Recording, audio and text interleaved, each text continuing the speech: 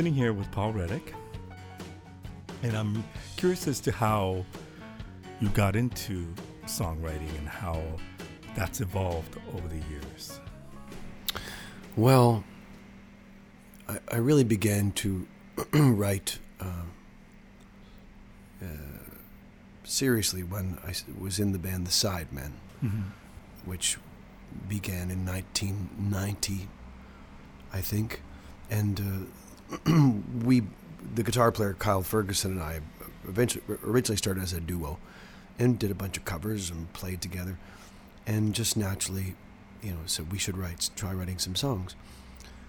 And I think the reason for writing songs is to try to use the genre as a tool to express yourself, and rather than just to express yourself through performing pre-existing material.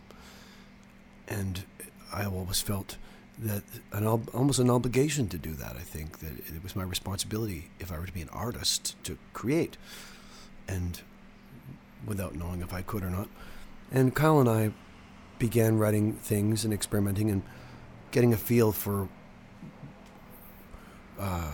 when things worked and things didn't work, and how much was too much, and eventually sort of got into a sense that you could take a pre-existing feel or something and just turn the dial a little bit. It was Kyle's expression, like you don't have to take something and turn it on its head. You could just move it a degree or two, and it would echo the something but be new. There's all sorts of funny business ways of going about it, but and I did write songs when I was a teenager. I had a band and wrote some terrible songs that I can't even recall what they were. But in the genre of blues, rightly or wrongly, there was certain rules, and I know it doesn't have to be limited to those rules, but there are certain rules, and that there's a certain format that gets repeated over and over and over again. And somehow, and I presume you started that way initially, to do a slow blues or a shuffle or whatever. We never did. Okay. That it just was. It seemed obvious to try to mess with the form. We did write 12-bar blues, and there are traditions in blues music. The 12-bar pattern form being the main one. There are other ones, 8-bar and 16-bar, and as I've been exploring lately, songs that just stay on one chord, like Bo Diddley does that, and John Lee Hooker did that, and all sorts of, blues guys did that. Howlin' Wolf, Little Walter has some songs like that. But it's possible to toy with the forms, just as people do, like, poetry is all forms, the different poem forms, and you can see, I read a lot of poems and look in books about poetry, and you can see where people mess with the form in order to see what might happen, and it isn't that complicated, but writing songs, it's kind of like rolling dice. You don't know what's going to happen. I just we made a new record, and one of the songs I had put together pieces. We sort of created about 6 songs at that point, 7, and was sitting around with the band, and people were suggesting stuff, and I just had this one bass line, which actually came from a guitar player from Memphis Minnie. It was a very thing that she did, this dung da da dung dung dung da dung dung, and had my bass player play that, and then the guitar players just naturally accompanied it in this way, and the drummer played it in his way, and I had a lyric and I sang it out, and that song was born spontaneously it just happened, and that's the way it ended, like that.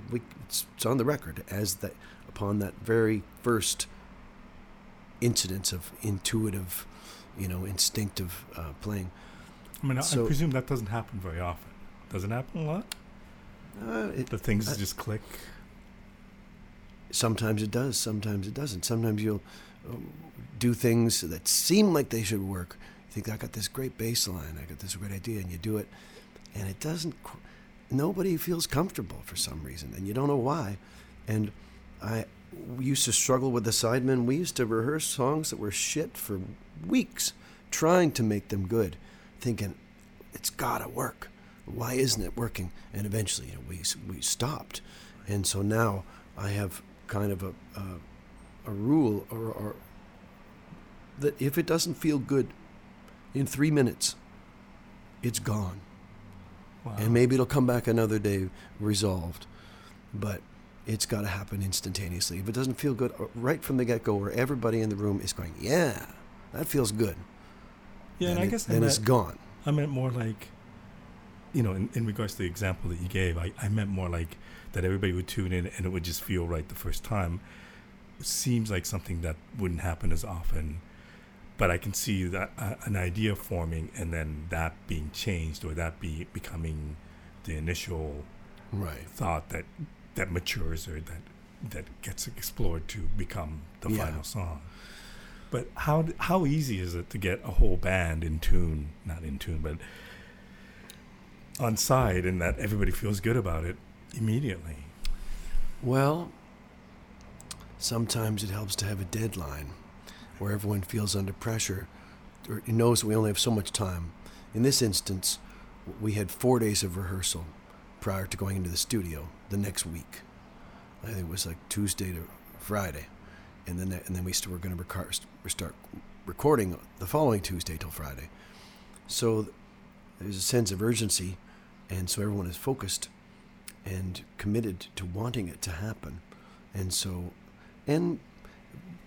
choosing who plays on a record has so much to do with what ends up happening. I remember after I'd made this record thinking, and I chose the people that I worked with carefully on this one, knowing what I was going to get, and and I remember hearing an interview with Miles Davis. I think it was on Dick Cavett, and Dick Cavett was saying, "You change the music all the time. How do you do that?" And Miles said it was from choosing the bands that he played with, more than him making some decision to say, "I want to do this." And he was talking about that record, Kind of Blue, and how he was thinking that he was fascinated with African thumb piano, those little things, and there's another word for those, I forget. But that's what his idea was to sound like one of those. And he said, obviously, it didn't end up sounding like that, because these guys, they interpret it one way. And so choosing your musicians has a phenomenal effect on the outcome of a song. And how soon do you know? How soon do you know that this is the right band or right collection of musicians to work with? Well, it took me a long time to get good at it, because I put a lot of bands together based on certain principles, and their limitations, well, they're all good, but I wasn't sure what the limitations, why it occurred. Because I'm not a bass player, I'm not a drummer, I'm not a guitar player, and they're all really good. But sometimes when we play the song, when I put the harmonica to my lips, it just won't play, or I can't sing. It's this, it's an awkward phenomenon of fit. And then as I've matured and become more aware of that, I'm tending to choose musicians a little more carefully, knowing, and I love the band that I've just recorded with, but I don't know if I would use them again, just for the sake of seeing what happens. Right. But I'm playing with them live, and you develop a relationship, you become like a family, and although all of them play in other bands apart from me, because I don't offer full-time employment, but I guess you don't know. But do you go into the project thinking, I want to record with these people, and hopefully I want to tour, or I want to play live with them? Or do you just think in terms of these would be good people to record with if they're available for future work great, but it's not necessarily the future band. Well, it's such a chicken and egg sort of business, the music business, because I don't even know what like prior to making a record, what the record was going to end up being. Though I was pretty confident with this one, and what it might bring me in terms of work. And we just enjoy doing it so much that everyone wants to keep doing it because it was important to everybody, the experience. Mm-hmm. And everyone seems to want to keep, they're like, oh yeah, I'll play, I'll take the gig, I want to play. Right. And they play for no money. We do funny little gigs in Toronto, and they all want to come and show up because we like each other and we love what happens when we play together. It's a phenomenon, it's like marriage or jobs or anything you get into. And then they evolve, people's situations change, their needs change, your tastes change, the market changes, our opportunities change, and I don't expect to have the same band my whole life. Right. Some people do, you look at people like Tom Petty and these Bruce Springsteen, they have these lifelong relationships with people. Right. And I've not been fortunate enough to have that. And yet, Kyle was at the CD release party. Yes, and Kyle played as He Kyle. keeps popping up all the place. Yes, and Kyle, I suppose Kyle is the one, probably the longest term and fixed musical relationship I have, though he doesn't work as a musician anymore. But we still, he wasn't involved in the writing of this record, but I said to him, the way in which I write is a result of the way that he and I used to write. Mm-hmm. Like I really became a musician playing with Kyle and a songwriter writing with Kyle. And so, yeah, it is a lifelong. At this point in my life, lifelong isn't as long as it once was. So, Wouldn't it be longer? But I remember you telling me about the process of writing and how much work you put into the words, the lyrics. And I remember you talking about going to the library and spending hours reading books and writing things down. Is that still the same process, or has the process of writing music changed for you over the last few years? Yes, I think it has. I've gone through lyrically. I spent a lot of time on the lyrics, and from just experimenting with poem forms, and it's sort of a game, really. And when I have a project, I'll concentrate a lot on writing the lyrics and sit down and write all sorts of lyrics and massage them and rewrite them, and it's very fun. That's something I do by myself. And then in the musical part, I've always co-written the music because I don't play the guitar, and I've enjoyed suggesting to someone, because people like Kyle and lately Steve Mariner, this fellow Greg Cockrell, they're very sympathetic to, they seem to understand what I want. I can say, and Colin Linden was really like that. I could say, what if we did a little bit of this and a little bit of this, and immediately it was there. He was able to articulate things for me. But on this record, was a little more, well, because it's based on primarily one chord songs. I put the parts together, and I was a little more controlling on this one because I wanted it to be something. And did you specific. Have a specific idea going into? Is that where the control comes in? Yeah, I had a very specific idea of what I wanted. Can we just go back to that notion of the one chord song? Because when I spoke to you the other week, I said, oh, you mean like John Lee Hooker? And you said no. Right. So, I mean, that, or the Mississippi Hill blues that I think of.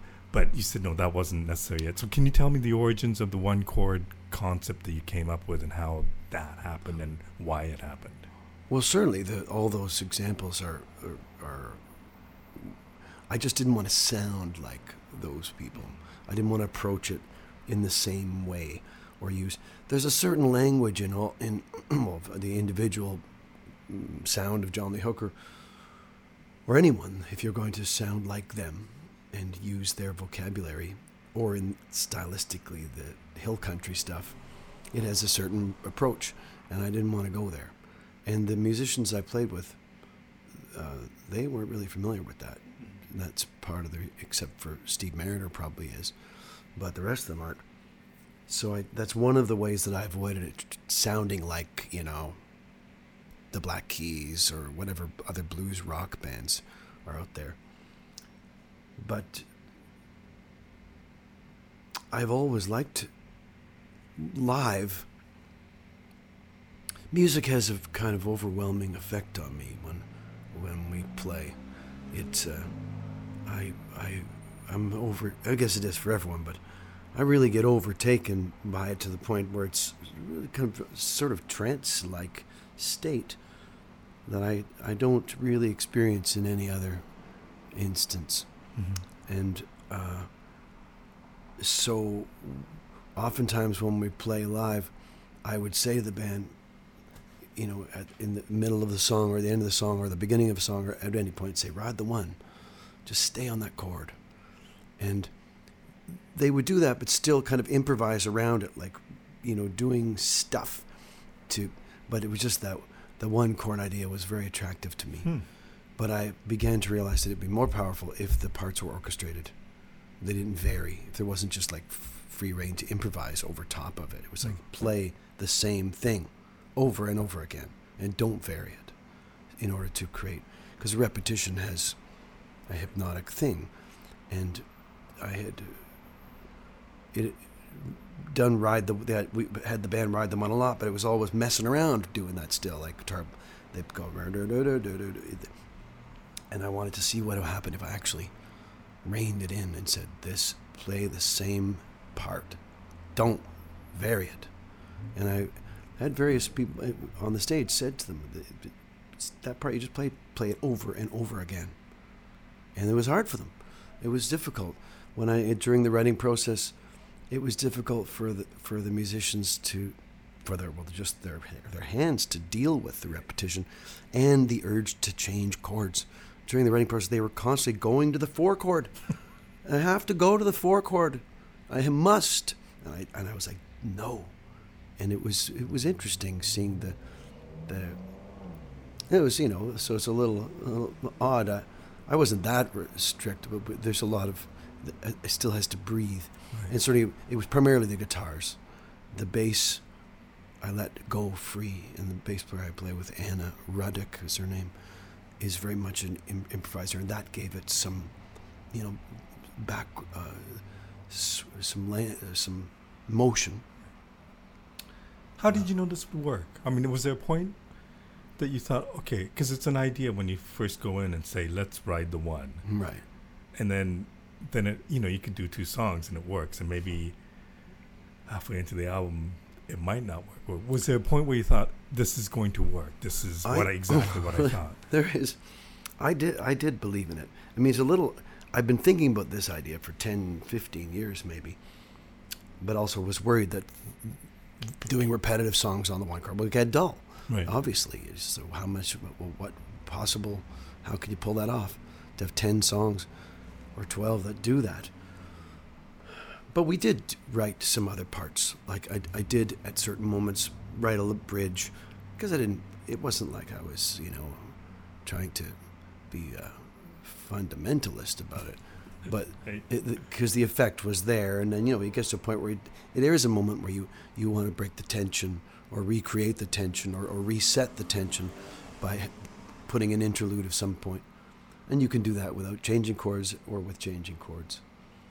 And we did that.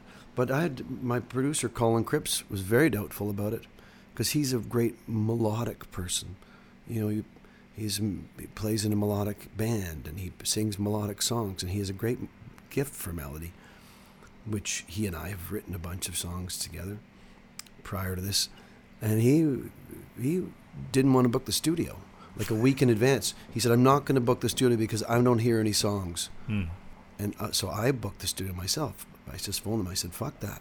You booked that fucking studio. And because I knew that it'd be good. And I had to say to him, it is going to be good. Just wait until we get into rehearsals. And, I had no doubt. And I had great conviction about it. And when we went into the rehearsals, the band too, they were like, but it means so much to me to do that and to have these songs where I could go deeper into the trance. That was my goal, was to have them play live and just be. Now, was there a moment when you got the buy-in from the band? Like, could you tell? 10 seconds after we started. Like, as soon as we started the first song as a group, we knew. And that was it. And it was song after song after song. We wrote them, and I think we threw away one. But every idea that luckily the ones I had, they all worked. They just went bang, bang, bang, bang, bang. We learned, it took us 4 days to learn 9. And that was it. Did the way you write lyrics change for this album with this concept? Well, strangely, it kind of did, because I'd written a lot of sort of scratch lyrics that I hadn't polished up that much. But I had 12, 14 sets of lyrics. And this record's very simplified, and there's a lot of repetition in the lyric as well. I tried to save fewer things and to interject the narrative subtly. And in most songs, there's quite a bit of repetition in the lyric. So I simplified them, and when we were recording, reduced them to accentuate the repetitive feature to it, and because it matched the music, and so it did change the way I write the lyric. I edited them down much more. I only used parts of them. I would use 40% of a lyric and just made it more repetitive. And I tried to keep them fairly simple. And it's an interesting way to, simple is always good. So when you do introduce the narrative to it, it seemed to have it was impactful. So you've written a lot of songs, and you've done some amazing work in the past, and of varying degrees, because the last few albums have been Wishbone is very different from the prior album. Right. And Rattlebrag is quite different from what you're doing now. Right. In the performance of the CD release party I went to, you basically played the whole CD in its order. Yeah. But do you see, is that the way it's going to be approached, or do you see how these songs will work with the existing the songs? Previous catalog? Well, they've been working pretty well, and it is interesting at this point, because I hadn't. Since 2001, I made one Rattlebag, Villanelle, Sugarbird, Wishbone, 4 records, and then there was, from some of them I would only play I played 8 off of one, and 3 off another, and 4 off another, and 5 off another, and they all went together well. But this record really adds. I feel like it sort of ties it all together in a way. It's a summary of those records in a way. And in some ways I kind of hear bits of Rattlebag or certain songs. Yeah, for sure. Yeah. I think you have the habits, certainly it's me singing and me playing the harmonica, and those things, the sound of them are kind of remain static. My voice is my voice, and probably my habits of phrasing would make them seem similar as well. And it's a rock blues record, as was Rattlebag. I mean, I've made sort of folksy records in between and experimented with all sorts of different ensemble-y things other than doing a acoustic record, like a 2-piece record or something like that. But so is that just, are you constantly working with different ideas? Do these ideas come to you?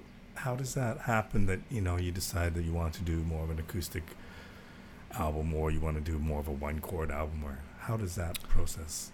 Well, the Rattlebag record, which was a very successful record for me, and I still play a lot of the songs on there, it came out of the Sidemen had sort of folded. We all had little kids and nobody could travel, and I thought I'll just make a record get gigs in Toronto. I'll make it as cheap as I can. Just make something so we could get some gigs.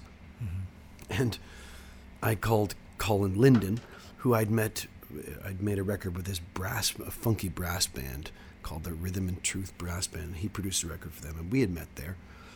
And I remember saying to him, I want to make like the great Canadian blues record. That's my goal. And he was like, me too. And I said, I meant mine.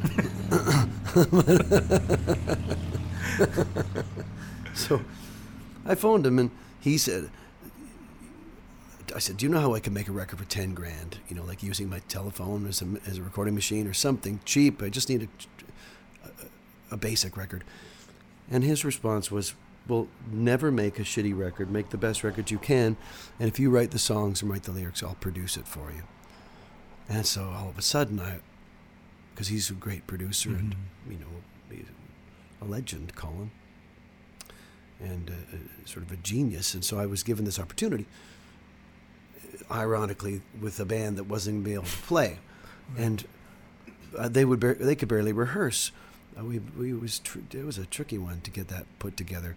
But I worked very hard because I thought, well, because we'd made a bunch of records, 3 or 4 of them prior to that, which sounded terrible. Songwriting was bad. They were just pieces of shit.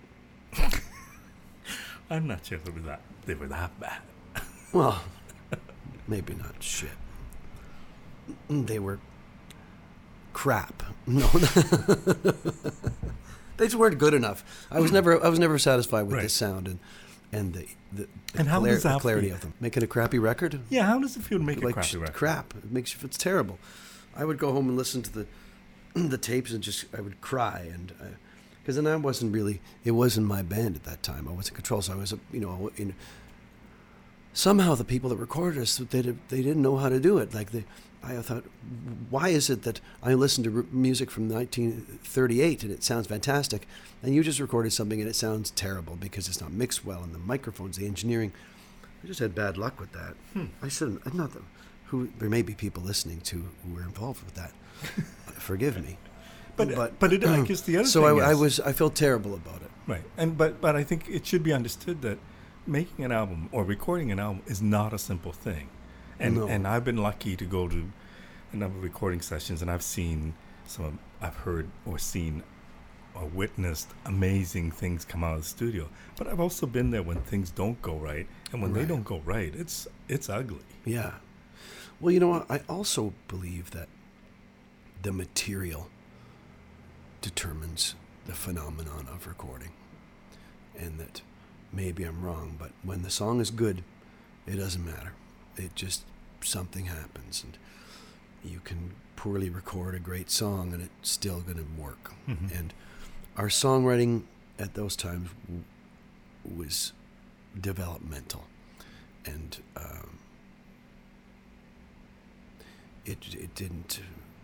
it wasn't as good as it could have been. It was evolving. It's always evolving. I mean, it's still evolving. I'm not to claim that I've reached some sort of point. It's never ending. It does not change the challenge. But does it get any easier or not? It gets easier in the fact that I have the luxury of working with great musicians, and I'm able to hire people that,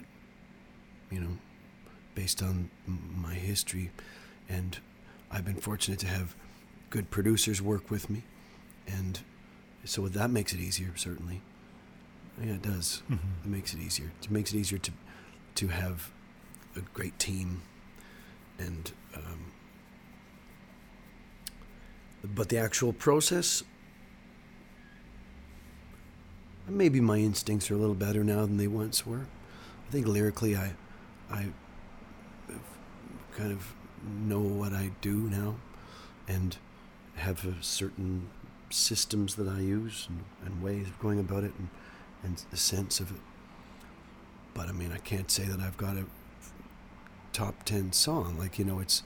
They're all my own eccentric, esoteric things I do, and I don't know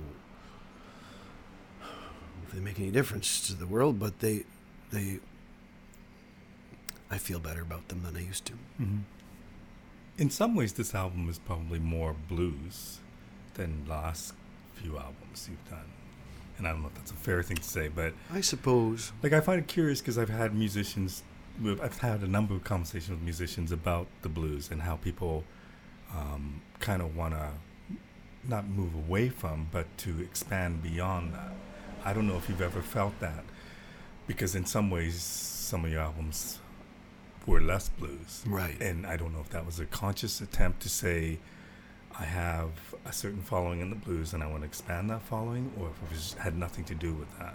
What's your approach on that? Oh, I've never consciously made a record for, pragmatic reasons. Mm-hmm. And really, it's cost me because my audience or people, whoever might give me a gig or come see me play, they're primarily blues fans, blues people. And they don't always want to be served something that isn't. Because the most basic 12-bar shuffle is so satisfying and so great that when you go there to hear blues, you kind of want to hear that. When I go see a blues band, I want to hear that. Go, it just feels so good. So, when I've offered other things, God bless those who have had the patience to endure it.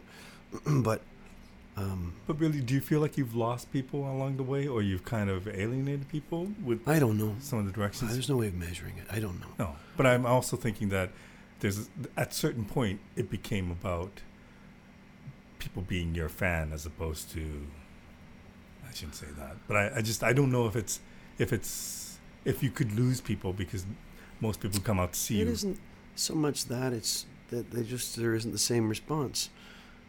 I made a record prior to this one called Wishbone, and it was kind of, I read the Keith Richards book, his memoir, and was listening to the Stones a lot, and I think that affected the type of grooves that I came up with.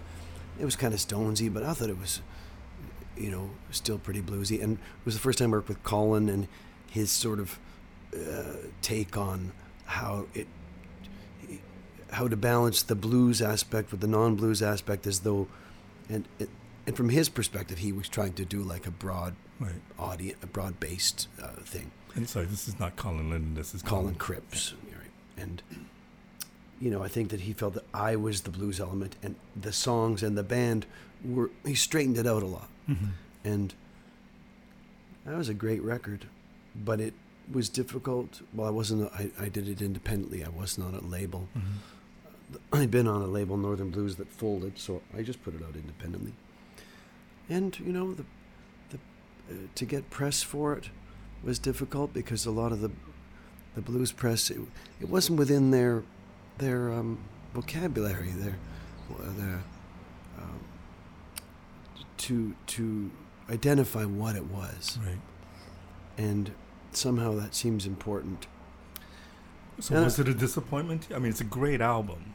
No, it wasn't a disappointment. I loved it, and I still play a bunch of the songs, and it did me some good. But I knew that it wouldn't. I can't compete with rock music, mm-hmm. and it wasn't really a blues record.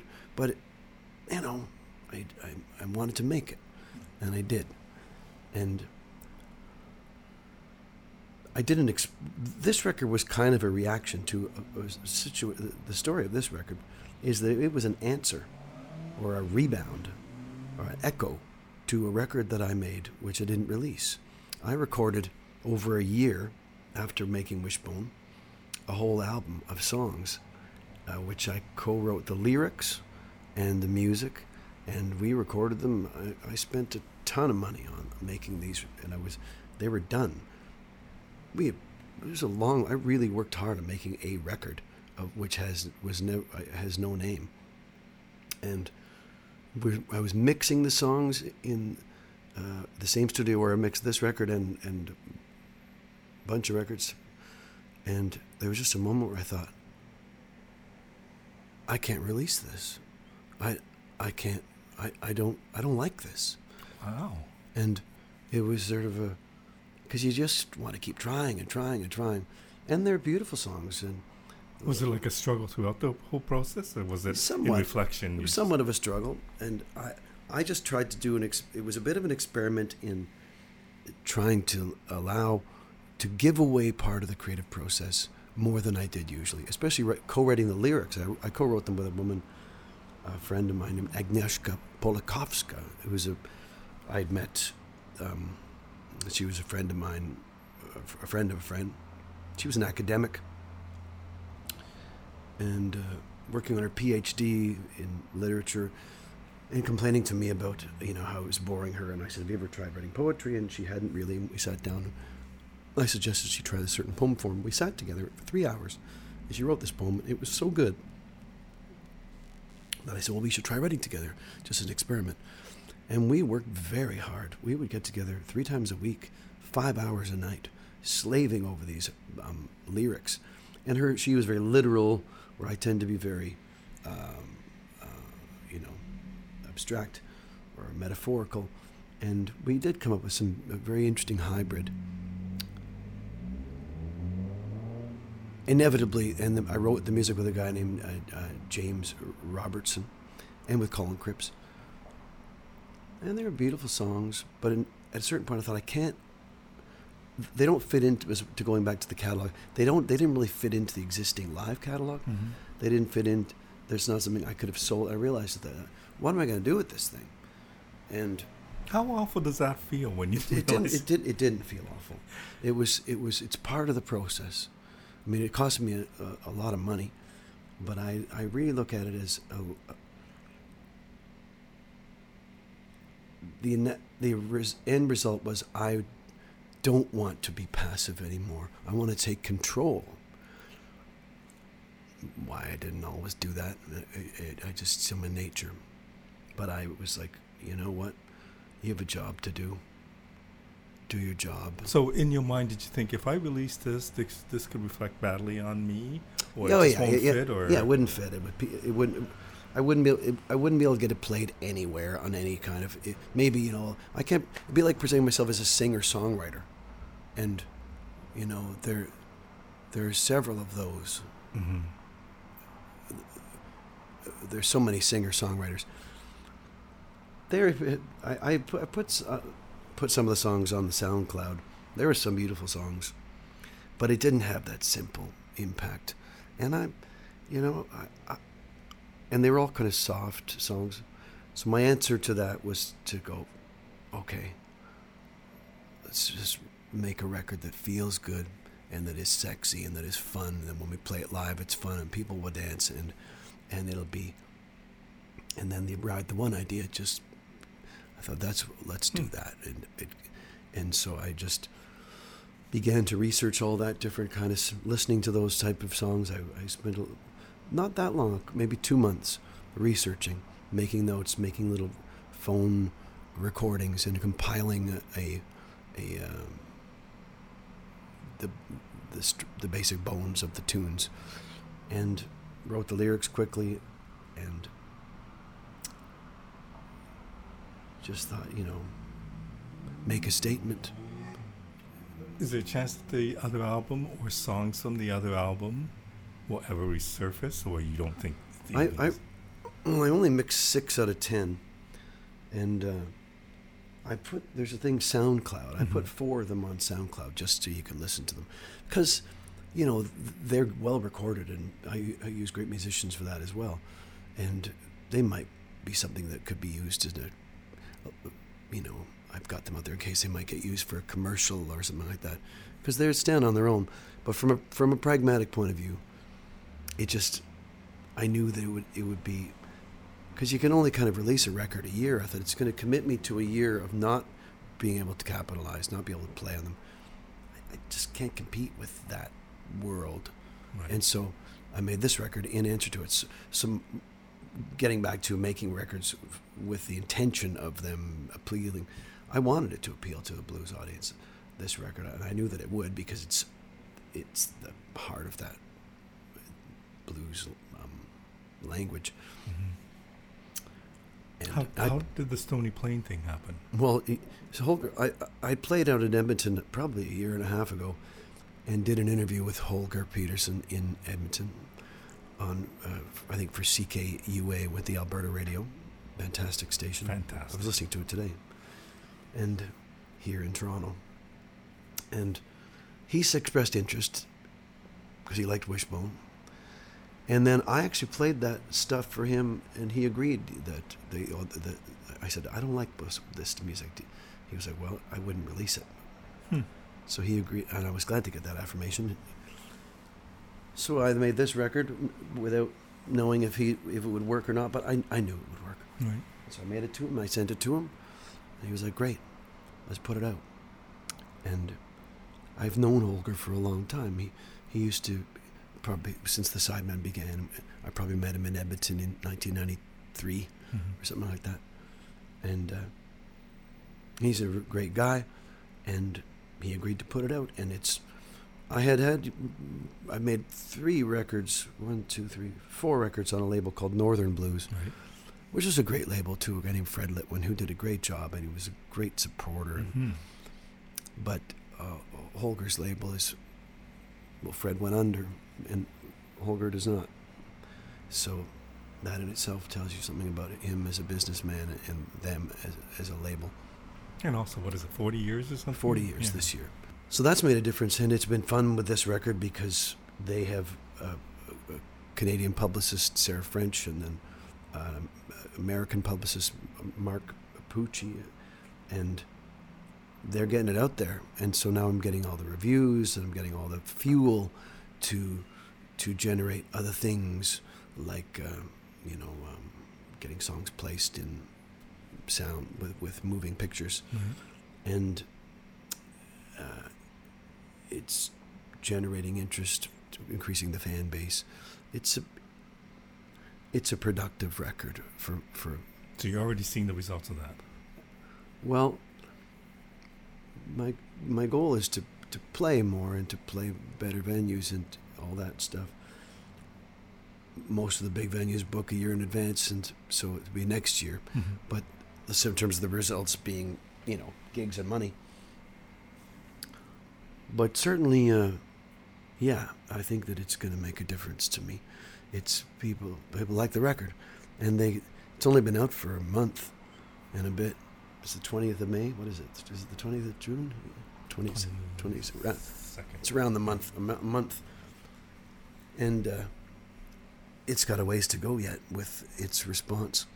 And it's getting played on the radio. It was been top of this thing called the Roots Music Chart for 3 weeks. Now then it was number 2. Now it's number 4, which is means a lot of people are hearing it and liking it.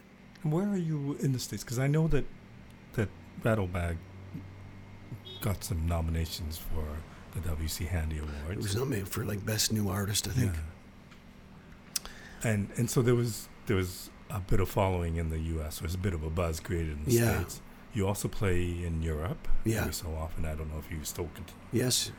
So where is that at this point? Do you still do annual treks to Europe? And I do to Europe. I've been going there every year. It's been a year. I was just Skyping with my friend Ray Scona, who has the band that I use and play with there. And I hope to go back. I've had an agent in Germany, and he tends to book very conventional blues. He's always looked at me as a bit of a, he doesn't seem to love what I do. The tours he's done are very good. They tend to be on sort of a subscription. There's a bunch of places you go there and it's always full. I've done beautiful tours, and the States, I haven't played there in a while. I used to tour there all the time. But even my agent, I had a great agent in Missouri for just 2 years, and we played there a lot. I was down there 250 dates a year. It was amazing, just hammering away. But it was all clubs and occasional festivals, and I remember one year the income was the expenses were $1,000 more overall from the gross income for the whole year. So I worked all that time, and lost $1,000. And for people who don't understand that, I mean, it comes down to being the band leader. You have to pay everybody first. And if anything goes wrong, like the van breaks down or whatever, Oh, yeah. it's coming out of your pocket. Yeah, and days off, you pay for hotels, and it's just the mathematics of it, where that the income in those type of gigs, Right. it's just not efficient. And these days, there are not too many people that, like the agent went out of business. He had a bunch of people on his label, but the bars just sort of went, nah. So how do you view the business of music now? Because, since I first met you, which was around the time of Rattlebag, things have changed drastically, and probably more so in the last 5 years than in the first 5 or whatever. Right. How do you view? I mean, obviously, you're in a good position that you're in with a very respected independent label, and that has a reach, and they have means as to getting you publicity. But the club scene is different. Festivals are different. How do you view the business of music from your point of view right now? Well, I'm never sure about it. I think that the opportunities are there for anyone if you're committed to working hard and doing a good job, that you can do well. Mm-hmm. But it's tricky, and certainly playing in Toronto, we would just play for fun. Play at a number of venues like clubs, Mm-hmm. just to play. We don't make any money, and oftentimes I give all the money to the band. I don't take any of the money. I've done that over and over again, just so they can make $75 instead of $40. But does that make sense in terms No, of... it doesn't. It makes sense in terms of the simple act of playing music for the joy of it, Mm-hmm. which is really why I do it, and I love to play, and I don't care where it is or how many people are in the audience, and when the band, and we always commit ourselves 100% to playing. So I want to play just for the experience of it. I have to. But one of the models is don't ever play clubs, ever, in order to generate this sort of, the mystique that allows you to play in the theater gigs. Right. And they exist all over the country, and there are agents. And agents only book those type of gigs. There are no agents for the clubs, really, that much, because they don't make any money. And so, they wait for an act that is capable of, that has generated through whatever means, an ability to play in these better venues. And there are ways of going that. And there's different echelons of, Right. of where you can play. And it's somewhat of a mysterious business, Mm-hmm. and luck, to get attention from people in order that they know you exist, that they might want to come and see you play. Certainly Stony Plain, the record label, is doing a very good job of getting that out there. Social media helps. I did an interview the other day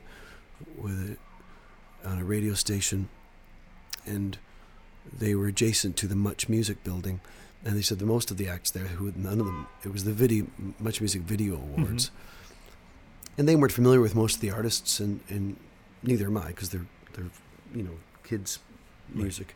But they said that those people have teams of like 20 people who are on just hammering the social media over and over again, Right. just on all the different platforms.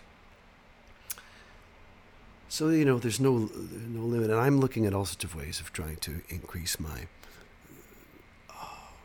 the breadth of what I do. I'm trying to approach the literary side of what I do, get writers to endorse me and become part of the writing thing, and that could, the things tend to, it all adds up to Right. something good, but to be persistent in trying to find but it's still, to me, I don't know, but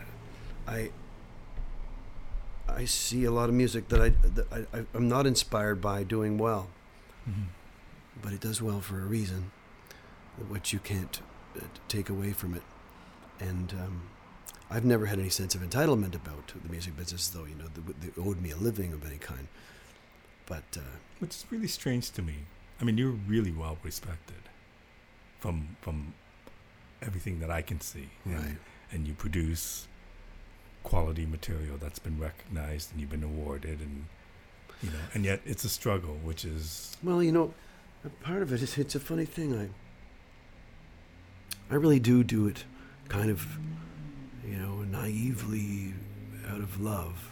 I do it because I love it and sort of for the feeling. And I didn't get into it with the intention of being a businessman. And I never intended to be a performer. It's just what you do. You know, it's in order to play live. It just happened. So explain that you wanted to be more of a recording artist? No, or I just wanted to play. I wanted to have a harmonica in my hand and play it. Right.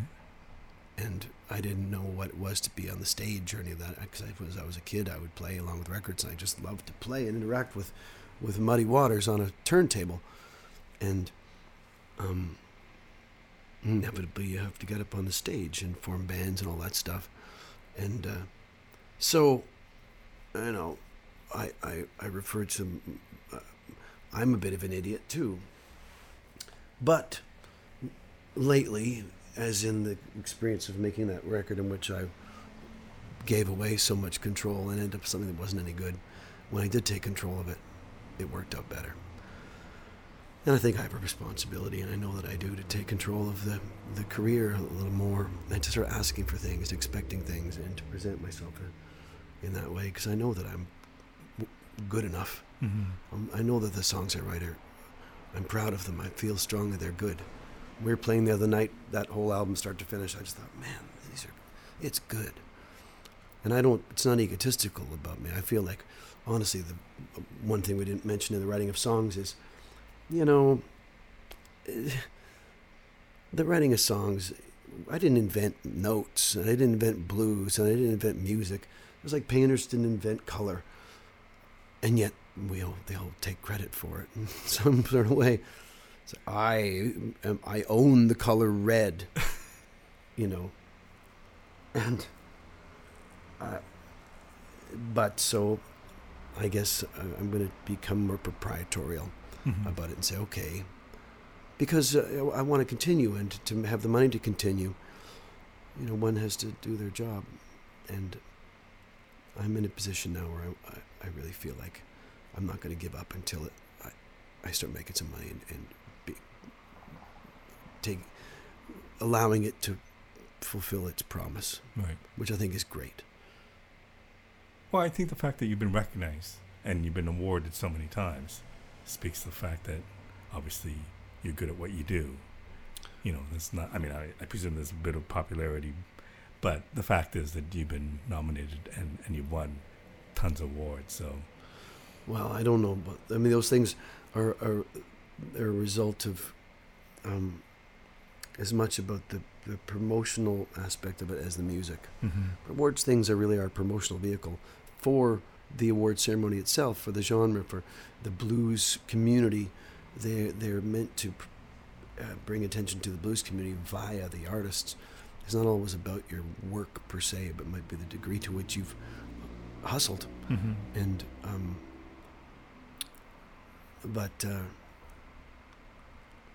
yeah, I've devoted my whole life to this thing without pause. Like, everything else in my life has changed. You know, my relationships, where I live, you know, my body, but this thing doesn't ever change. Right. And it never will until I can't do it for some reason. Hopefully I'll die before then. But it's my destiny, if we ever have such a thing. Well, I mean, you can tell. You can tell this is what you do. And, you know, I always think that the true musicians that I've always met, it's never been about money. It's about doing it. And it's...